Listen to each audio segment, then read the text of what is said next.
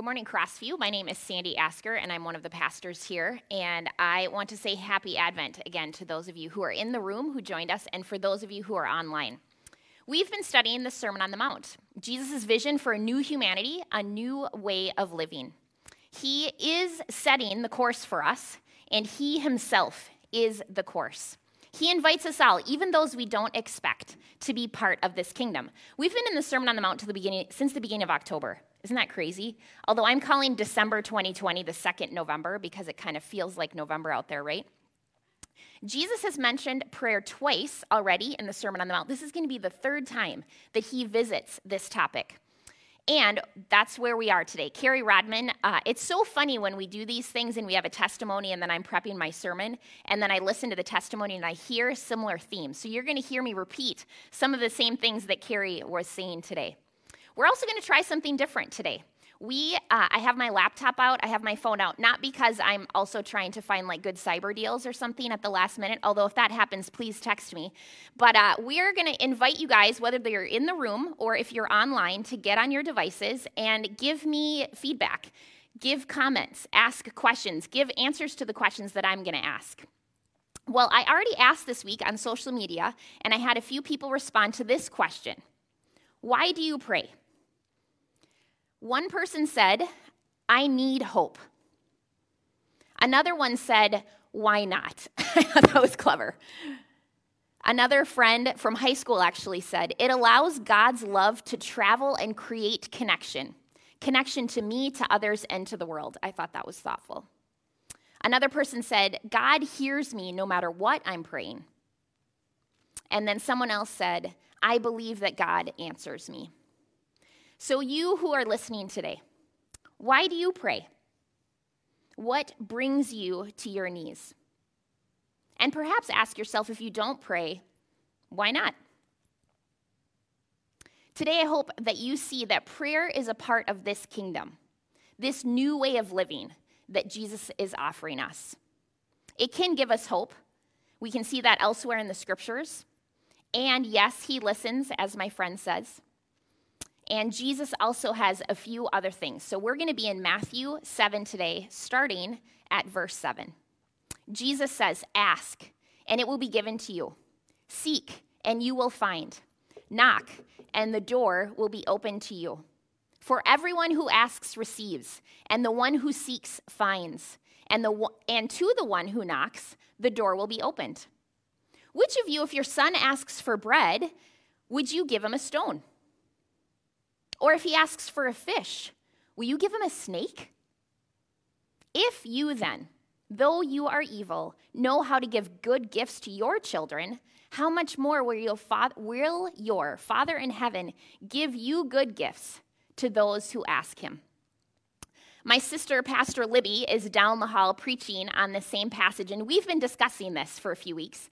And just on Friday, as we were talking about our final comments, we said, man, it just feels so simple, doesn't it? Ask and you'll receive. Like, what do we even need to say about this? And then we talked about a few friends that we know who are facing challenges. And we thought of all of the questions that come after we read this seemingly simple passage. What about when God doesn't always give us what we're asking for? When we're looking and we're not finding the answer? When the doors sometimes seem to slam shut, not open? We could talk about how sometimes there are parents out there who don't love their kids well, and they are giving stones and snakes. Sometimes there are people out there that hear that God is a father, and because of their own relationship with their dad, right? It just doesn't resonate happy thoughts. There are those of us we know around the world who are truly suffering. They don't have what they need. They don't have enough.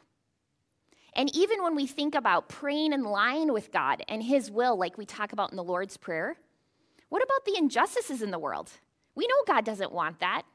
Why are those continuing? Well, unfortunately, the problem of evil is not a question that I am going to address full-heartedly today. What I am going to say is this passage points us to some things that we can hold on to even in the face of those questions. Jesus is saying that God is here. God is listening. and God is talking to us.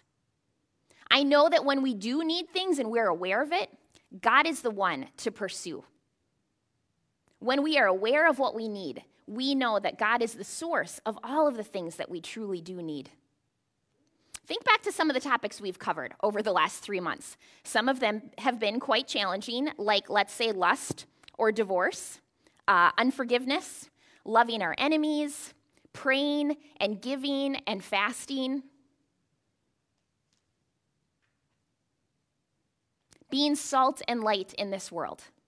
Man, when I think about the things that we've covered, we were joking about it a little bit, like, oh, good, we get to talk about prayer today. Woo, kind of a wipe your brow, because it has been some hard passages. When we're faced with those teachings from Jesus, doesn't it seem natural then to discuss prayer? Sometimes when I'm faced with hard challenges, I will admit that I do a lot of other things than prayer. How about you? Sometimes when I'm anxious, I find that I want to organize. So I'll reorganize my pantry, or I'll wipe the countertops really good, or I'll go in my closet and start purging because I find I need to create order somewhere, right? When other things feel out of order. We've been talking about anxiety recently. We've been talking about getting rid of the planks in our eye. We've been talking about being generous in the time of Christmas. And Jesus suggests that we go to God, our Heavenly Father, who loves to give us good gifts. When we go to these other things, sometimes I think about, wait, I know that God exists. I know these good things about him. Why am I tempted to go elsewhere? Sometimes I think it's because I have a skewed vision of who God really is. Or maybe I've prayed before and I haven't gotten what I've wanted from God, and so I don't really want to go back. Again, we talked about sometimes we have these earthly parents who are really not great representatives of what parents should be. And so when we think about God being a great parent, it's like we have no reference point for that, and it literally doesn't make sense to us. So when I think about who God is and how Jesus has described God in the Sermon on the Mount, these are some things that I saw as I just skimmed through it. Jesus, at the very beginning, do you remember the Beatitudes? Jesus said, God blesses these different kinds of people, the ones maybe we don't often think about as blessed, the meek, people who are poor in spirit, those who hunger and thirst for righteousness. And it's striking me, those who hunger and thirst for righteousness are because maybe they realize they are not righteous and they need more of it. We've read in the Sermon on the Mount that God is the one who is the judge. He's the perfect one. He can see us when we are in those private places. He sees us. He knows us intimately. It says that God is the one who forgives. God is the one who rewards us. God values us, and he knows what we need. And in this passage today, Jesus tells us that God wants to give us good gifts. Now, you could spend all of 2021, if you need a new goal for 2021, okay? What if we looked at Scripture simply with the question, who is God? What does this passage tell me about who God is? Often our experiences with humans and even Christmas can leave us with a skewed vision of who God is.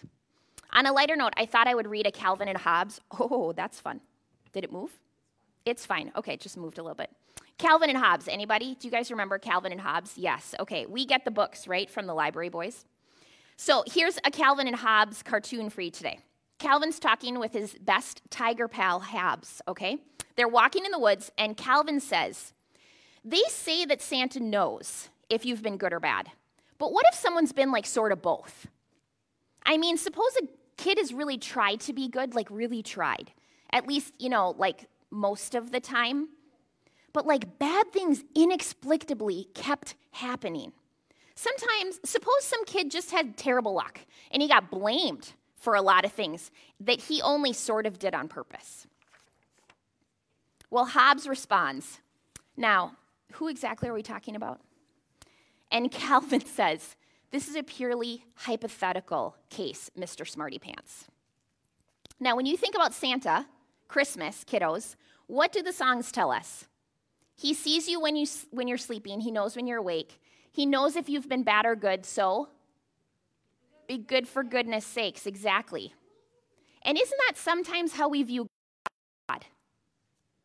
Man, if I'm just good enough, maybe then I'll get the good gifts. But what about when, it's just inexplicably, I can't say the word today, that word, things just keep happening. And I'm really trying to be good, God, but these things keep happening to me. It is hard to be good all the time, isn't it? Impossible, frankly.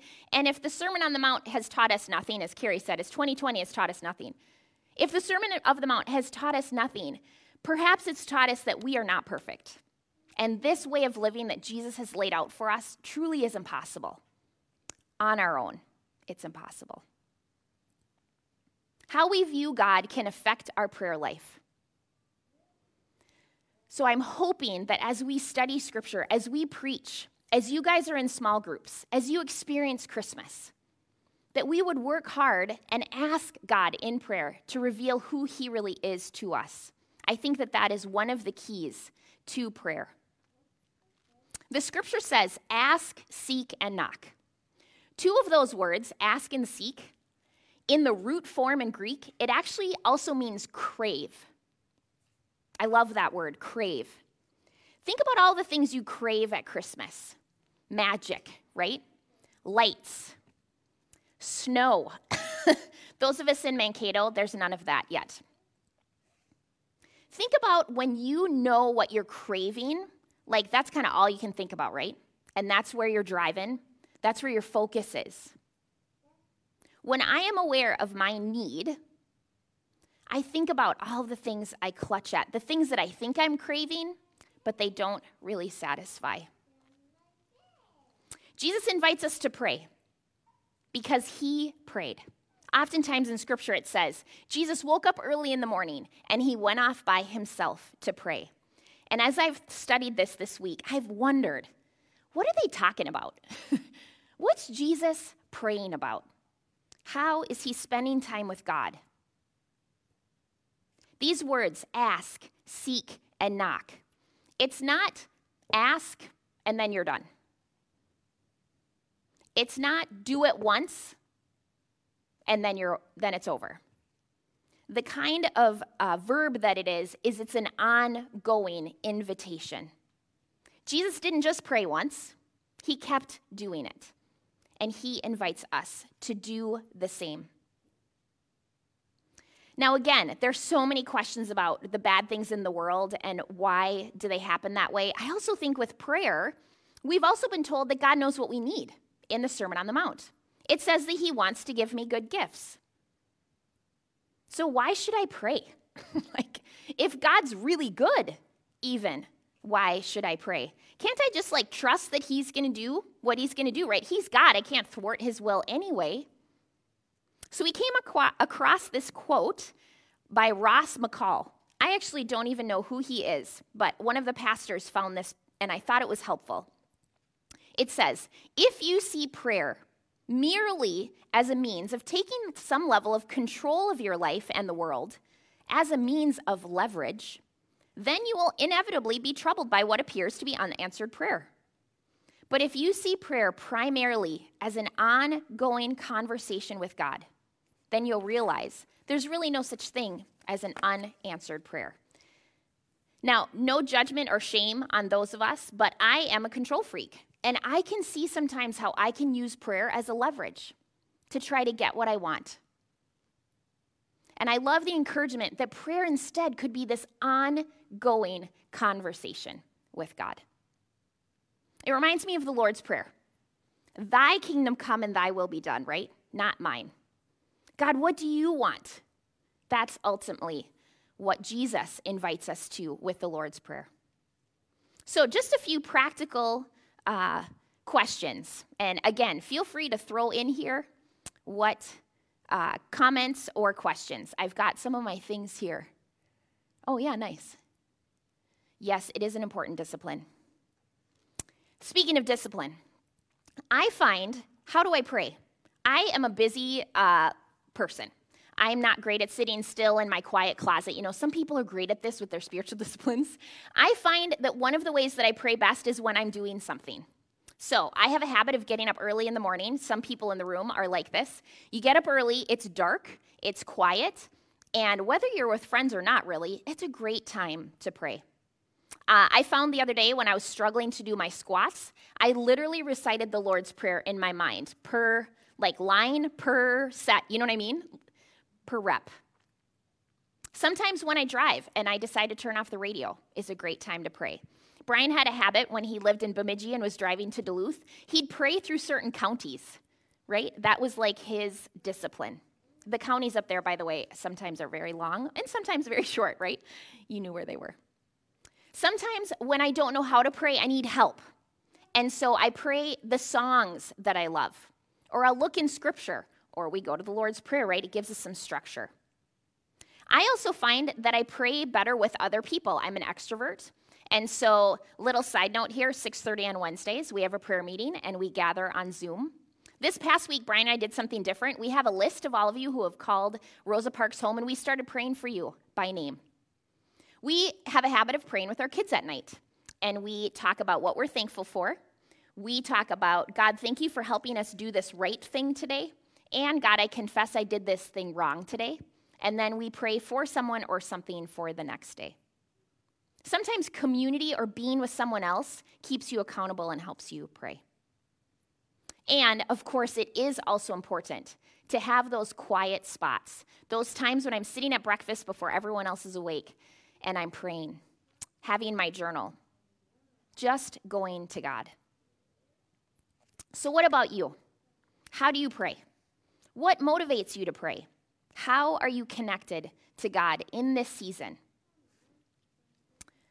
All right, so now I'm going to look at the chat here. If you guys have comments or questions specifically about what I'm saying, and I'm going to read a few through here. Yeah, God alone brings satisfaction. Isn't that an important reminder, y'all, as we're about to Christmas? We think that we are going to have the best decorations, or we're going to get together with our family, or we have these expectations for Christmas, and man, you guys, this year, we're not going to have all the things that we expect, are we?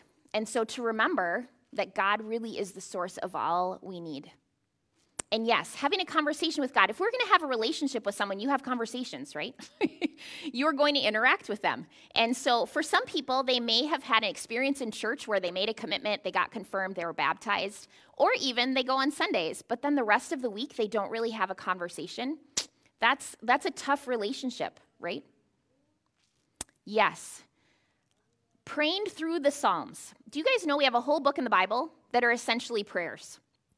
Now, I will say that some of the times, the people writing the prayers, what they're praying, I would not always say is how God wants us to pray. Sometimes it's emotional, or they pray things that I'm not sure are God's will, but the prayers are this amazing insight into essentially someone's prayer life. Most of the time, the Psalms are directed in the right direction at God. And there might be lists of all these things are going wrong, but at the end of the Psalm, there's this acknowledgement that God truly is the source of what we need. Yes, so if you're ever struggling, if you have your Bible, you literally open it up to the middle, you're likely going to hit one of the Psalms. Yes, somebody else said, I love praying Scripture. Sometimes it's hard to know how to pray for others. And so Paul, in his writings in the New Testament, Galatians, Ephesians, Philippians, or Colossians, you open up to one of those letters, and oftentimes at the beginning of the letter or the end of the letter, he prays for his church. And so some of those are great guidelines for us. Somebody else used the word obedience. I think that there is a level of us reading the Sermon on the Mount and sometimes just saying, okay, I got to work on that. I might not understand it. I might not be good at this. But God is calling us to it, and we need to obey, right? Am I missing any of the other ones? So it's interesting. As we have joined Crossview, we have been introduced to the Advent conspiracy. Maybe some of you guys have heard this or you've done it before. It's really a devotional way of looking at Christmas.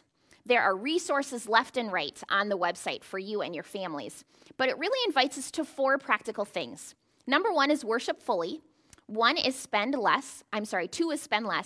3 is being intentional.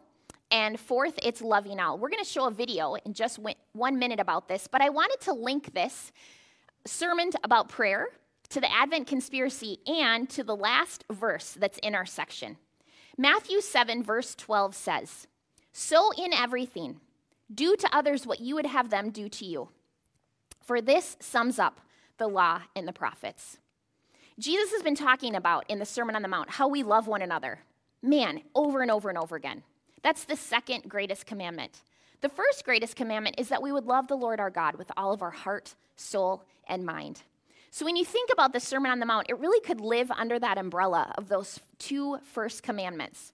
And as we think about prayer and how do we respond to prayer, Advent Conspiracy actually gives us some really specific ways of worshiping fully. What does it look like to help my prayer life be more of a worshipful experience? When I think about spending less, Brian and I have been talking and praying about, hey, what are we going to give to the Christmas Eve offering? We're going to give an offering to the Partners for Affordable Housing. We've had some other opportunities to do donations at this year end, and asking God, Lord, what would you have me give? The third one is that we would be intentional, not just giving money or gifts at this season, but with our time. I think about Christmas Eve. We have neighbors that I know don't have church homes, and I want to invite them to come to church. And if I do that, I can get candles for them and drop it off. We can have watch parties. We can still invite and encourage others to come and connect with us. And lastly, Advent Conspiracy invites us to love all. And as I think about prayer, it's not just about praying about me and my needs or what I think is important to me, but it's also considering as we interact with others and know what they need, that we would pray right away. That when we get a text and says, hey, can you pray? That I would respond with a prayer and not just an, okay, I'll pray. And that prayer is also one of the things that can connect us. So we have an Advent Conspiracy out there, kiddos. This is actually geared towards you, but as always, I think we can all learn something from this. So may we worship him more fully this season and responding in prayer and considering partnership with the Advent Conspiracy.